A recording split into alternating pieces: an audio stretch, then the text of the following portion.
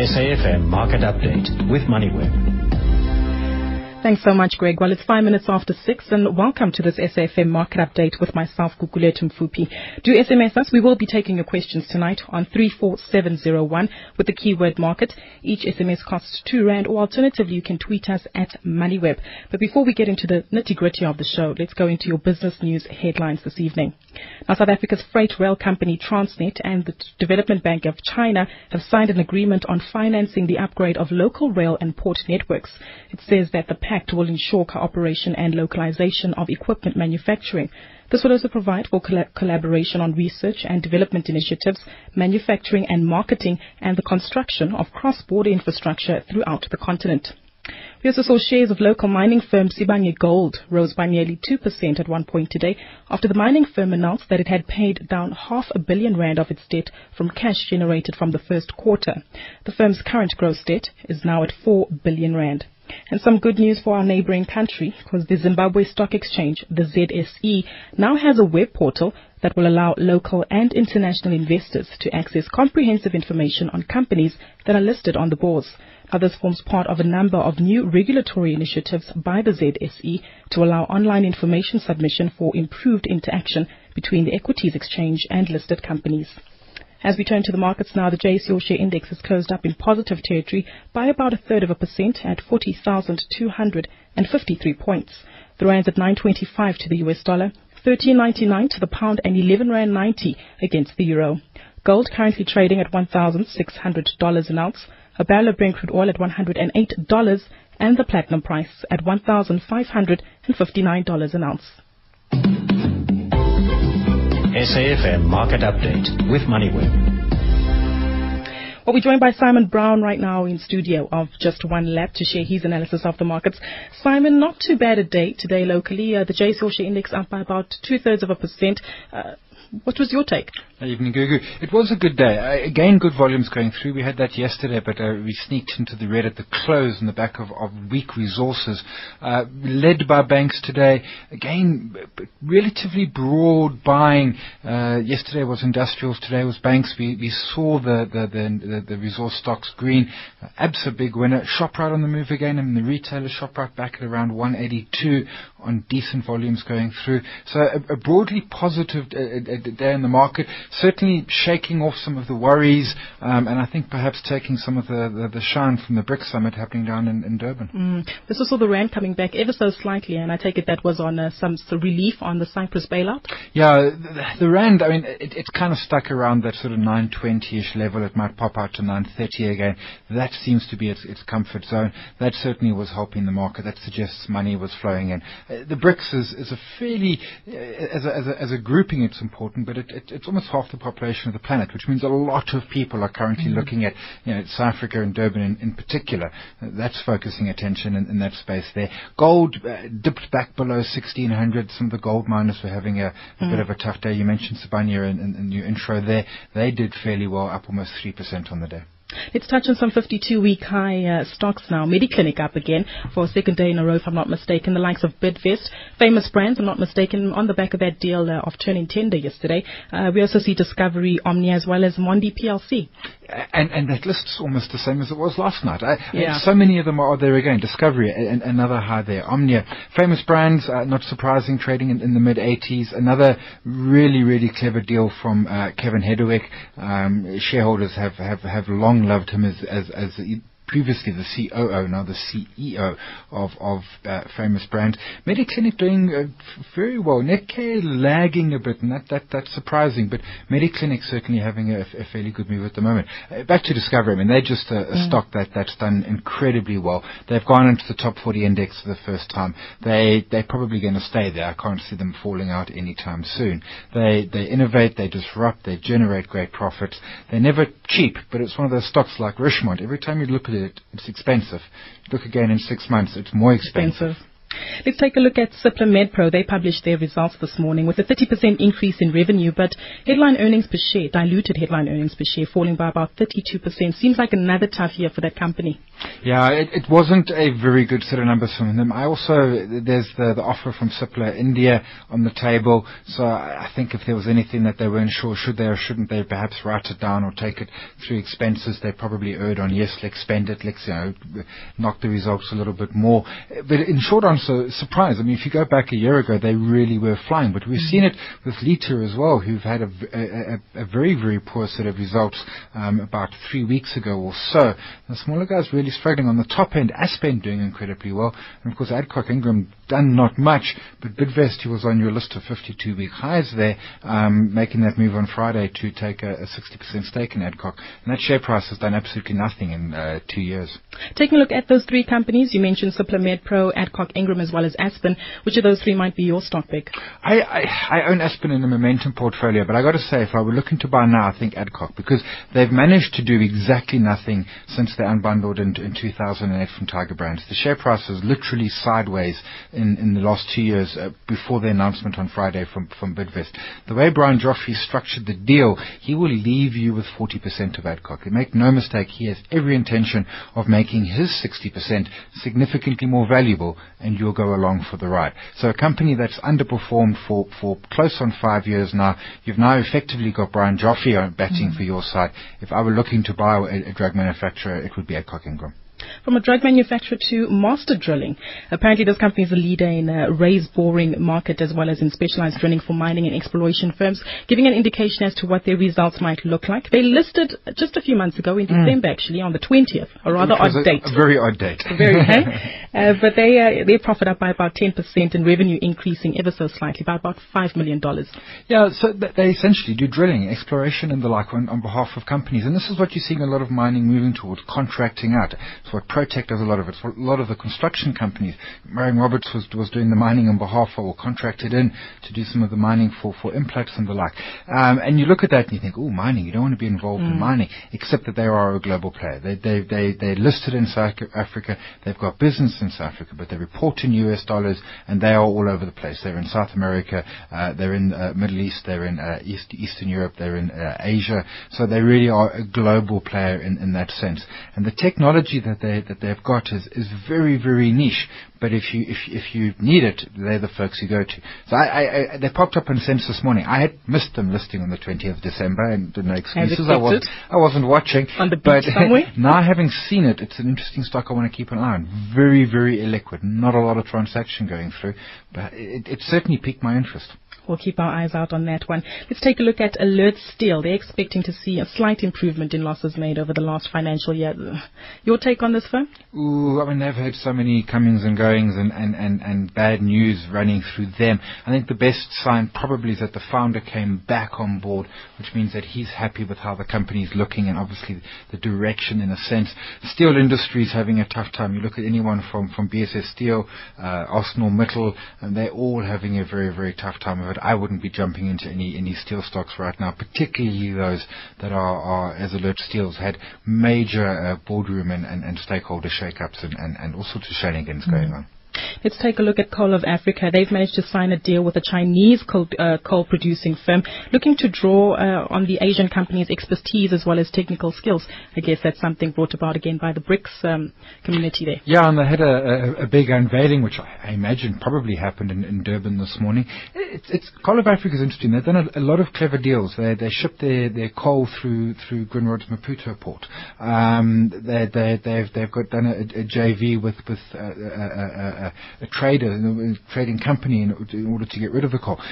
Where they haven't managed to get things right is get the coal out of the ground. Now, partly that's been their Vela mine, which has been beset by issues around environmental issues and the like, and all of that. That's been challenges. But they've had issues with water licenses, with mining licenses.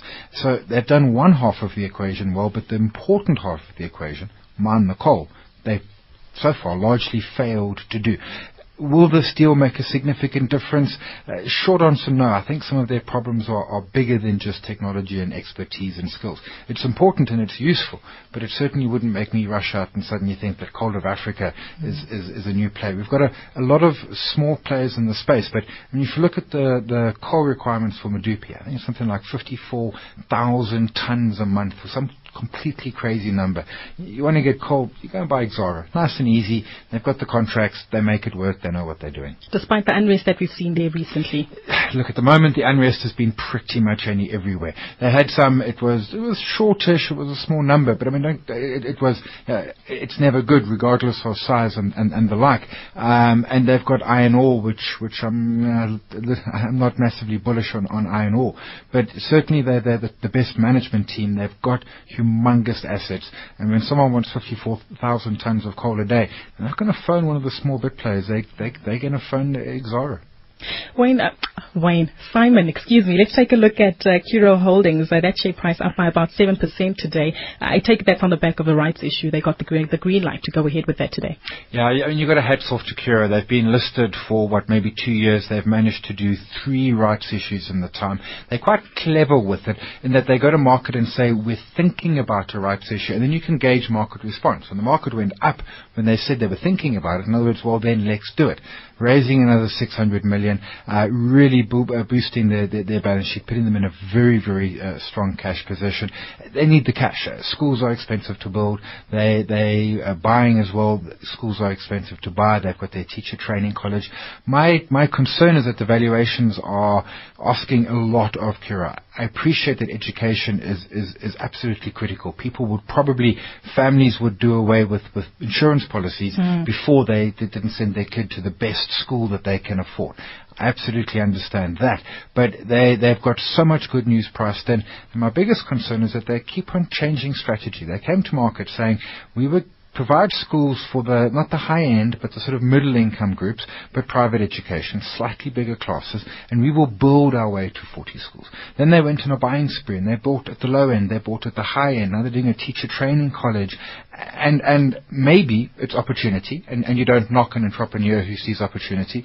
My concern is that the rich valuation, coupled with perhaps a company that's too easy to go in direction. That to me brings some risk coupled with that high valuation. In comparison to a company like Advitech, which has been in the industry for quite a while and, as you mentioned, has quite a solid business outline compared to Curro. I understand Curro's market cap is currently at 4.3 billion rand. Advitech, on the other hand, which is the big brother in the game, that market cap currently at 2.9 billion rand. Advitech had a disappointing set of numbers, particularly in their tertiary space. Not all of it their fault, but a consumer under pressure. Tertiary is expensive.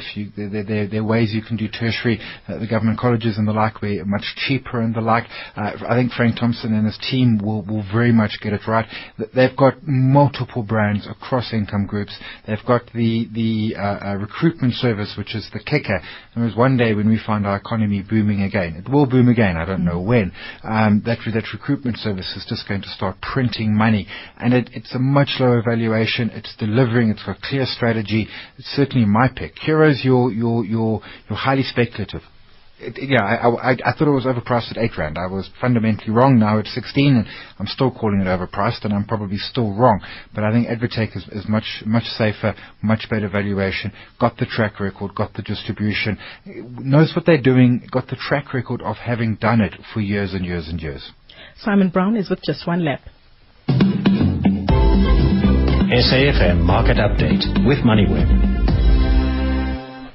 Well, over the last few weeks, MoneyWeb's investigative journalist Julius Cobbett has been able to unfold the details of one of the biggest, possibly, pyramid schemes in South Africa, one called Defensix. Now, this investment opportunity has lured thousands of South Africans into believing that they could earn returns of up to 2% a day on an initial 100 Rand investment. Now, following the revelation of such great returns, the Western Cape High Court froze the company's bank accounts, including that of its owner, Chris Walker, who's the founder and only member of this company, which also goes by the name of Net Income Solutions. In studio now, we're joined by Julius. Julius, walk us through what Chris Walker had to do today. I understand after the freezing of the bank accounts, he basically had to go to court and appeal this and obviously made some statements. That's right, Gugu. It's his turn to tell his side of the story.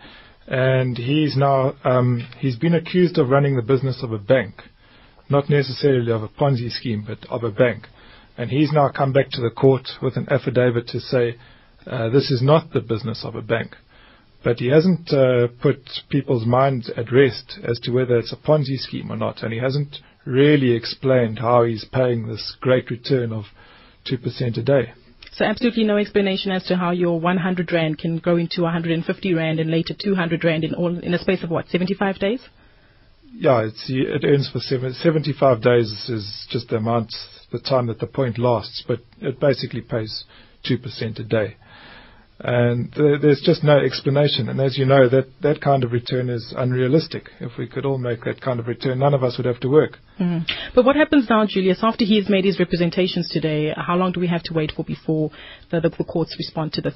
Yeah, look, it's an ongoing process. What the court has done now is it's said we're going to carry on freezing the accounts until June 5th. Chris Walker's going to have a chance to file some more information, which he's going to do that soon, and then he's going to do that by April 16th, and then the Registrar of Banks will reply to him by May 10th this year, and the account will remain frozen until June 5th of this year.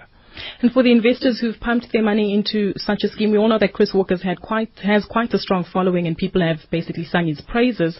What happens to the guys who have their money in this? Do they lose it? Is there a penalty, or do they just have to wait? They have to wait. One thing we know there's 320 million Rand in the account, which in theory should be spread among the so-called investors. But what we don't know is how much money is actually owed to investors. It could be 320 million, it could be $1 billion, it could be a lot of money. But, I think they're going to have to wait a long time to find out what's happened to their money. And we don't actually know how much money they are owed. Julius, you've written quite a myriad of stories on pyramid schemes and companies of the like. Just how prevalent are such investment opportunities in South Africa? They seem to be quite prevalent, but few are as big as this one. This is a really big one. We think it's quite a bit more than 100,000 members, and obviously to get 320 million Rand in the bank it's a lot of money, especially when you consider how much money was flowing out of that bank account every month just to pay investors their 2%. Any updates on some of the stories that you've written? Maybe some red flags for potential investors who might be listening tonight as to what they should look out for?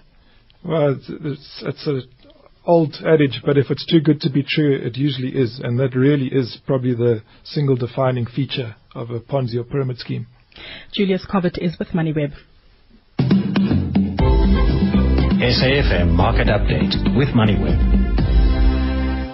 Well, the 5th annual BRICS Summit is currently taking place in the city of Durban, with more than 5,000 delegates from Brazil, Russia, India, China and South Africa having descended on that city to work on ways to boost relations amongst the emerging markets.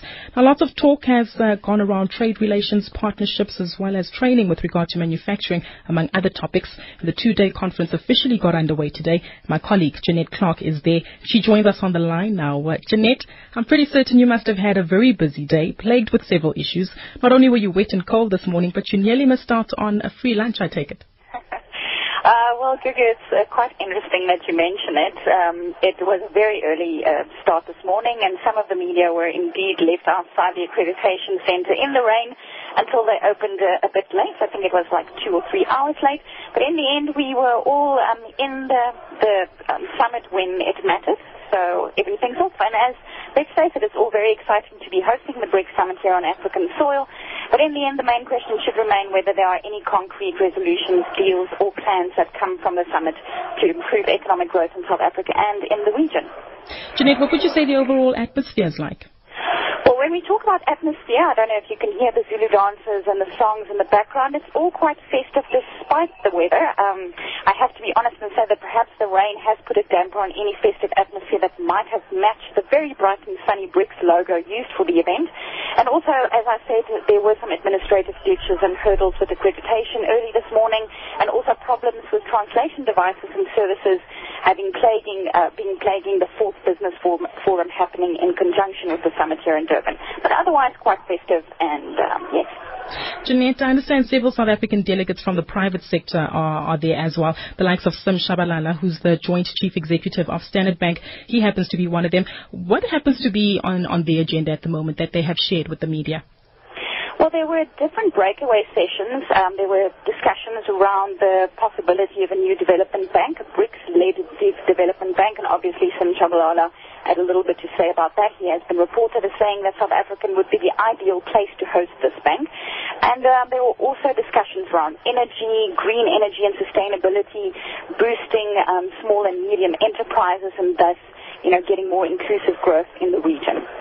There's, as you mentioned, talk about the development bank there among several other projects. But on the development bank, has any mention been made as to what its core focus will be? No, unfortunately not. South African Finance Minister Pravin Gordhan has alluded to the fact that a deal has been finalized after the finance ministers from the different nations met this morning, but no details were forthcoming yet, which just emphasizes that although everyone is excited about this possible announcement that will be happening tomorrow morning, the actual functioning of such a bank, which is actually to rival the existing financial world order dominated by the World Bank and the IMF, might be years in the making. In the official program for tomorrow provided, however, there is a slot at 10 a.m. for a discussion led by President Zuma on the new BRICS-led development bank. So hopefully by then we'll get some more information on the mandate, the capital structure, financing, and where it will be hosted. Jeanette, let's touch on a story that you currently have written for the MoneyWeb website, and it touches on trade relationships between the BRICS nations, and if these trade relations are actually quite equal. We're all aware of the fact that there have been chickens being dumped or imported in South Africa from the likes of Brazil, and South Africa's textiles and clothing industry has been suffering from the likes of China. What's the gist of this, and are there any other insights that were shared from Trade and Industry Minister Rob Davies? Well, he was very, very firm in stating he used, the platform this morning where they had the business summit, and he used it to state that beneficiation and value add is of the utmost importance to South Africa. One of the themes from this specific BRICS summit is that the focus is not just on South Africa, but on Africa as a whole, and on the continent and the benefit the continent can get from South Africa's involvement in BRICS. But as Dr. Rob Davies was very specific in stating that value add is important, beneficiation, agro-processing, because at the moment a lot of our resources are exported, value is added, and we actually import it again, which obviously is not good news for our balance of trade. Jeanette, any expectations as to what we can hear about tomorrow? Well, hopefully, there's a lot of business meetings on the sidelines happening. For instance, today Transnet announced that there is a cooperation agreement with the Development Bank of China. A lot of numbers have been thrown around about a loan of about $5 billion that's going to be given to Transnet. I've spoken to Brian Molefe. He said that number is not accurate, but that it is indeed a financing deal that they're talking about. The projects still have to be identified. So I'm hoping for more things like this to come out of the sideline business meetings between the different delegations. Jeanette Clark is a journalist with MoneyWeb, currently at the BRICS Summit in Durban. SAFM Market Update with MoneyWeb. You're still listening to the SAFM Market Update with MoneyWeb, currently 27 minutes past 6 o'clock. Simon, I wanted to touch on the BRICS Summit currently taking place in Durban. It's a very big deal, evidently. Had some impact on our market slightly, but a lot of good news coming out, seemingly. It seems as though there's partnerships with Transnet, as well as some firms in China, as well as Coal of Africa. They're also signing up a deal with a Chinese coal firm there. And I think that is, the bank that they're talking about is perhaps the thing that we'll all look at. And, if as Jeanette said there, it's going to likely take years and years. And I'm not sure where we're going to find the $10 billion to fund our portion of it. But that aside, we're going to look at that. But in true summits like this are really the littler deals that happen on the side. The money to Transnet is not a small amount, and the Coal of Africa is not as well. But it's opportunity for business people to meet other business people whom they traditionally wouldn't, or they would struggle to meet. For example, the JSE's got to stand there as well. Undoubtedly, there are a lot of Brazilian, Russian, Indian, and perhaps Chinese companies. You're suddenly discovering the JSE, and we might not get a listing in the next year from it, but it's creating that awareness. Now, these summits are always, wherever they're held, but if they're held in your country, you get that edge in a sense. For a business person to pop down to Durban is significantly easier than for them to pop over to Moscow or Beijing or something like that. So, yeah, I think it's incredibly important. I think we're going to see a lot more of these sort of side room deals, but I think the side room deals are significant and really stack up. One question. Given the fact that Nigeria just might overtake South Africa as the largest economy in Africa, are we still a relevant and the right country to be representing the rest of the continent? Ooh, I mean, I'm not sure that we're there to represent the continent. And in that sense, I would say yes, we still should be there. But if Nigeria overtakes us, I mean, shouldn't then become the BRICS or something? I'm not sure that we throw South Africa out. And certainly, I think BRICS is probably going to end up something like the G20 or something. It's going to have to expand and expand.